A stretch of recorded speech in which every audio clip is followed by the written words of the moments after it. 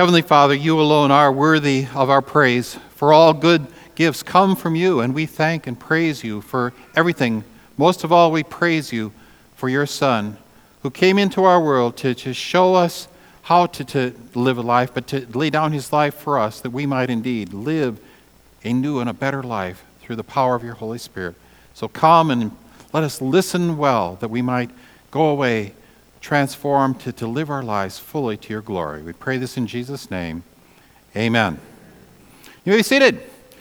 We'd invite you to take out your Bibles. If you didn't bring your own Bible along, you can take out one of those pew Bibles there with you. And I want you to turn to Mark chapter 2, verses 13 to 17. It's page 708. Question I have for you is, what are you living your life for? What are you living your life for?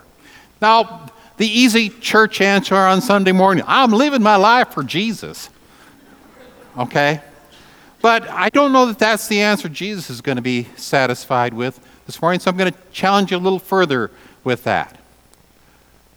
Are you living your life for the pursuit of happiness? And that seems very American, doesn't it? Is that what you're living your life for, in the pursuit of happiness? Are you living your life for success, to be successful? Or is there something more that God would call us to live our life for? That's what we're going to be wrestling with today as we take a look at God's and Jesus' calling of Levi or Matthew to follow him. What are we living our life for? And especially, I think, for us as men, this is on Father's Day, it's one of those things that's good for us to wrestle with, because, let's be honest, that living our life in the pursuit of success is something that many times we get ourselves caught up in. Or the pursuit of happiness. Do we have all the toys that we need to be happy? What's kind of interesting to me as I observe things that are going on in our culture is among young people that they have maybe in some ways written off the pursuit of success and happiness. Unfortunately, way too many of our young people are simply saying, I'm going to live to avoid pain. And that's kind of sad, isn't it? But that's what we come to this day with. And so what we see and experience in this Gospel of Mark as we continue our journey and we're trying to have a chance to see Jesus and go be Jesus, that's what we want to take a look at on this Father's Day. So we go to Mark chapter 2, beginning at verse 13. It says, once again, and so it says Jesus had been kind of in a habit of doing this. Jesus went out beside the lake. He was kind of stationing himself there in the town of Capernaum, and Capernaum was on by the Sea of Galilee, the Lake of Gennesaret in some of the Gospels. So he's positioning himself there, and he goes out to this lakeside, and wouldn't a lot of the guys today like to go out by the lake? Sure. So good for Father's Day. So he goes out there, and here's what's kind of interesting. A large crowd came to him. Jesus had developed a reputation through the way he was living his life. And he continued to do what he had been doing. He began to teach them. Now here's where it gets kind of interesting. As he walked along, he saw Levi, son of Alphaeus, sitting at the tax collector's booth. Follow me, Jesus told him. And Levi got up and followed him. While Jesus was having dinner at Levi's house, many tax collectors and sinners were eating with him and his disciples, for there were many who followed Jesus. When the teachers of the law, who were Pharisees, saw him eating with the sinners and tax collectors, they asked his disciples, "Why does Jesus eat with tax collectors and sinners?" On hearing this, Jesus said to them, "It is not the healthy who need a doctor, but the sick. I have come not to call the righteous, but sinners." Now, what I want you right now to focus on is verse 14. I don't know about you, but as I kind of heard this story way back in Sunday school days, there was something about that made me kind of wonder how it would be that this guy who was sitting at the tax collector's booth, Jesus walks by and says, "Follow me," and all of a sudden, Levi gets up and follows him. Doesn't that seem a little bit odd to you? I guess I sometimes as a kid wondered if Jesus literally had this magnetic power. If he said, "Follow me," I'll, and kind of, "Okay, Jesus, I'm following you." And the more I thought about it, that doesn't fit. That's not the way Jesus operated. So we need to understand some things about the background of what we hear here and the context of it. First of all, there's some things about understanding Levi, or Matthew, as he's called in some of the other Gospels. He was a tax collector. Now, tax collectors were people who the Roman government would sell a franchise to them to be tax collectors, and they would get a certain cut of the money that they collected in being a tax collector. Now, any of you who are in business know that location is a pretty important factor in whether you're going to have a successful business, right? So it's important that you pick a location where there's going to be a lot of traffic. Now, what we understand about Capernaum is not only was it a pretty cool town being on the west side of Lake Gennesaret, but it also was right along a major trade route going from the north to the south. So people were going from Egypt up into Samaria and then cutting up into Turkey and that. Oftentimes that was the route they had. That was the easiest route, the least mountainous route to take. So people that were traveling, they oftentimes were almost required to take this trade route that went right through Capernaum. So Matthew, he's got it made in the shade. Lake home, and the best location for gathering taxes probably that there was. And so you need to understand about Matthew that he was a very successful man. He was bringing in bookloads of money. It was like if you had a position of being able to get a cut of the money on one of those Chicago freeway toll booths. Now, how many of you like those toll booths? And you probably don't have a real sense of fondness for those toll booth collectors, right? If you got the right change in your pocket, you just want to throw it in and get going without having to stop and say anything to them. But just imagine that this is the situation that Matthew has. He has this toll booth, and everybody that's traveling through there, they have to stop and pay a tax, a toll, in order to continue on with their business. So he's a successful businessman. Great location, bringing in bookloads of money. And we get a hint of that as we looked in our text that he had a big home. He invited Jesus to come to his home, and he had room for all of these many tax collectors and fellow sinners that he knew to invite them and stay for dinner at his house too. So I can't imagine the size of his dining room, but it must have been pretty impressive, right? Matthew probably was able to get any toy that he wanted. He was able to probably buy companionship and friendship. There's the old adage that money can't buy happiness, but the reality is that money can buy some temporary happiness, and I suspect with all his money, he was periodically buying some temporary happiness. So this helps us to understand the situation there that we have with Levi. And yet, the other thing we need to understand about Levi is that he was despised. Just by the very fact that anytime you saw him, you're probably going to have to put out some more money. That doesn't make you particularly a popular person, does it?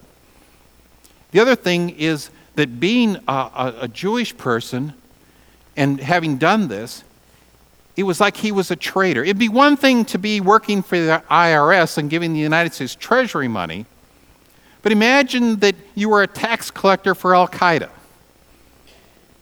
That would not give you a real sense of feeling good about this tax collector who was raising funds for Al-Qaeda. That's what helps you to understand how people were feeling, especially his fellow Jews.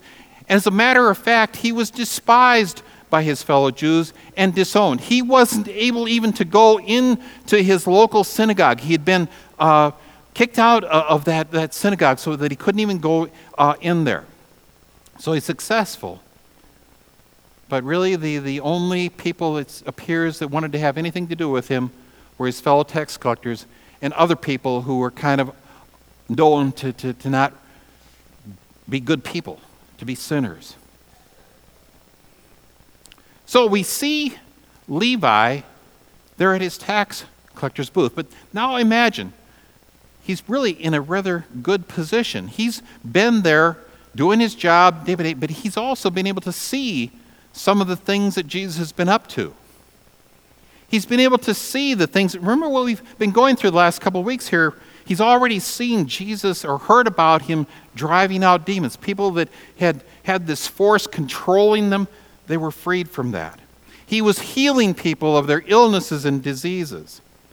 We hear that he's teaching with authority. We see Jesus forgiving sins. We see Jesus freeing people from their paralysis. And so he's seeing this and he's hearing about it. I get this picture of people are coming to him and they really are almost every one of them. Hey, have you heard about this Jesus? Have you heard what he did today? And every day something significant that Jesus had done to make someone else's life better, people were talking about it. And so here's what I want you to kind of grasp. You got this very successful Levi, and Jesus comes by, and for weeks he's been seeing and hearing about what Jesus did, the significant things that Jesus has been doing. And Jesus comes by and he says two simple words, "Follow me." And I believe that Jesus was putting a choice there in Matthew's life, in Levi's life. Do you want to continue your successful life, or do you want to live a life of significance? And isn't that a huge question for us? We can continue to live our life in the pursuit of success, in the pursuit of happiness, or we can hear Jesus saying, "You've seen the way I'm living my life. Would you like to live a significant life as well?" I believe for all the things that Jesus saw Jesus doing, living that life of significance, that he noticed it. And so when that invitation came, it was that wrestling that he had to do. Am I satisfied with life the way I've been living it? Or do I want to radically change what I'm living my life for? That's the challenge that I'm laying before you today. I believe it's a challenge God wants to lay before each and every one of us, and especially us men, because we, as I said, we can get so wrapped up in that pursuit of success. And you know, this call to significance is repeated over and over again in the scriptures. You see Moses' life. There's 3 sections to Moses' life. 40 years of success, living in the Egyptian palace, had everything that he could possibly want. Then he goes to 40 years of insignificance, living out in the wilderness, and the main thing that he saw his life about was taking care of sheep and flocks of goats. And then at age 80, and the reason I think this is significant is that some of us would say, "I'm too old to change what I live for." You're not. At 80, God comes to Moses, and in that burning bush, he says, "I want you to invest your life in rescuing my people from their slavery."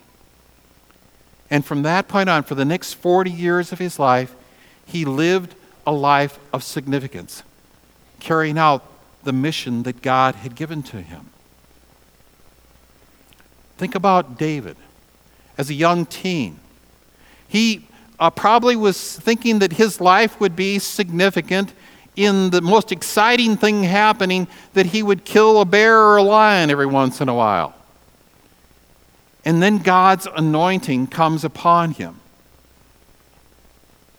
And he says, you're going to be significant in killing giants to the glory of God. We see this happening in Andrew and Peter's life. They had a successful business as fishermen. It wasn't that they were bad at it and somehow then Jesus says, I want you to do something you're going to be good at.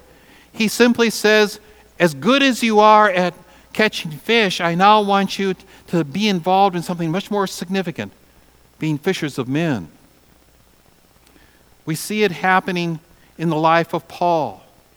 According to the standards of everyone in his Jewish culture that were observing his life, he was a successful man.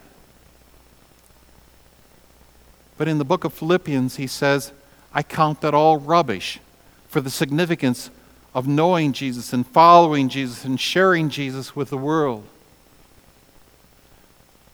That call to live our life in significance is one that is repeated over and over again. I kind of see it somewhat at work in my own life. As I was in high school, one of the early things that I was thinking about, I might want to be a civil engineer.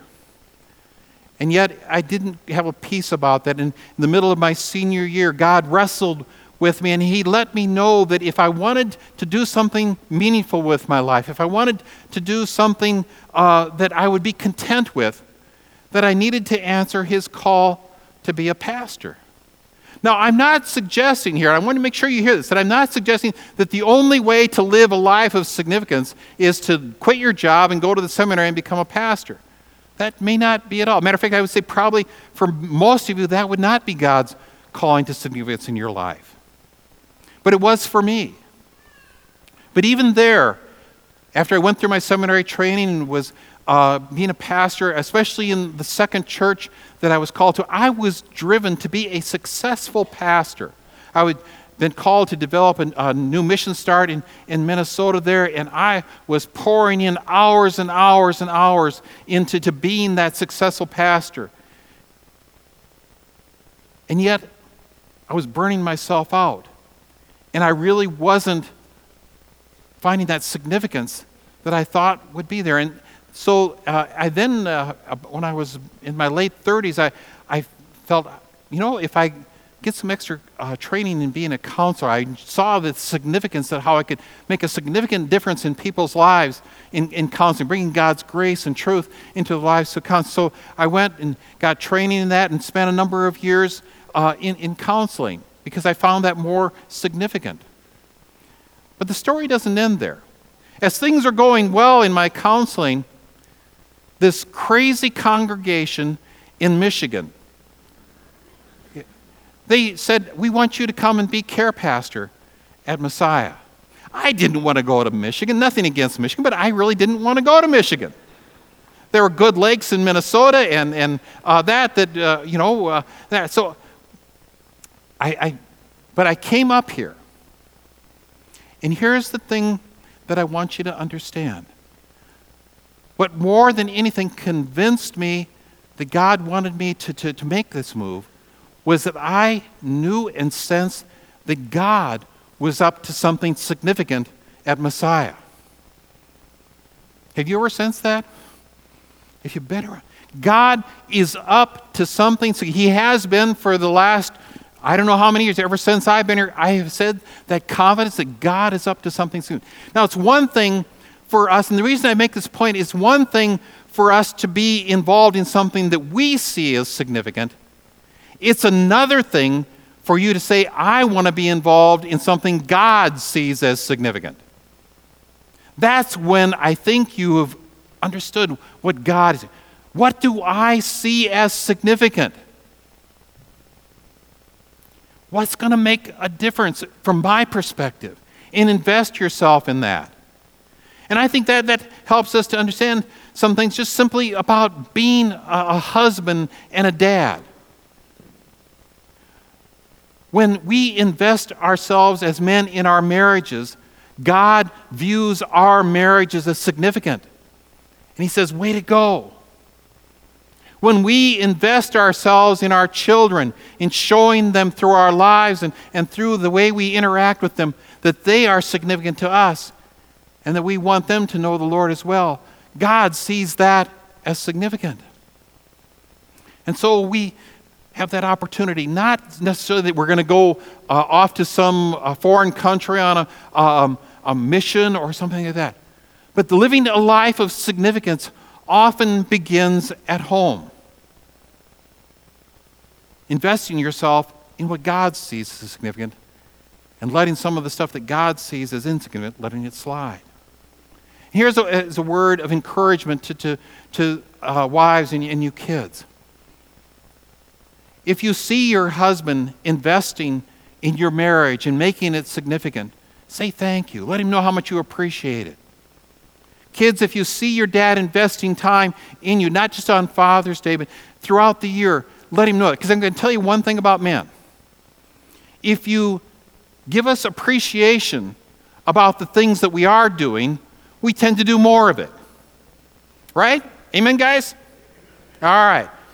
Here's the other side of it. If you nag us about something, yeah. And he's the only one of us who's honest. If you nag us about something, we tend to do less of it. Now, I don't know why we're wired that way, but I just want to let you know that. When you see us as men investing ourselves in what God sees as significant, appreciate it. Say thank you. Give us a hug and a kiss for doing it. And you'll be surprised how God uses that to encourage us to continue that life of significance. I want to close today just simply by sharing with you some things. One, we're going to offer to all the men here today a book by Bob Buford. It's called Halftime. And it's his amazing journey. He was a very successful businessman, and how he had to wrestle with, do I want to live a life of success or significance? And so we're offering this as our Father's Day gift to you. But I want to conclude with that question I started with at the beginning of the message. What are you living your life for? Are you living your life for success? Are you living your life merely in the pursuit of happiness? Or are you answering God's call to live a life of significance? You've met Jesus. You've seen him living that life of significance. You've seen him living that and modeling. He said, I came not to be served, but to serve and to give my life as a ransom for many. He saw significance not in how many were serving him, but in how many he could serve. He came to lay down his life as a ransom for many, to lay down his life for his sheep. And so it is that we also can find our significance in laying down our life for others. Jesus came to Levi, having shown him a life of significance, and said, follow me. Will you follow Jesus and live a life of significance to the glory of his heavenly Father? And all of God's people who are willing to do that say, amen.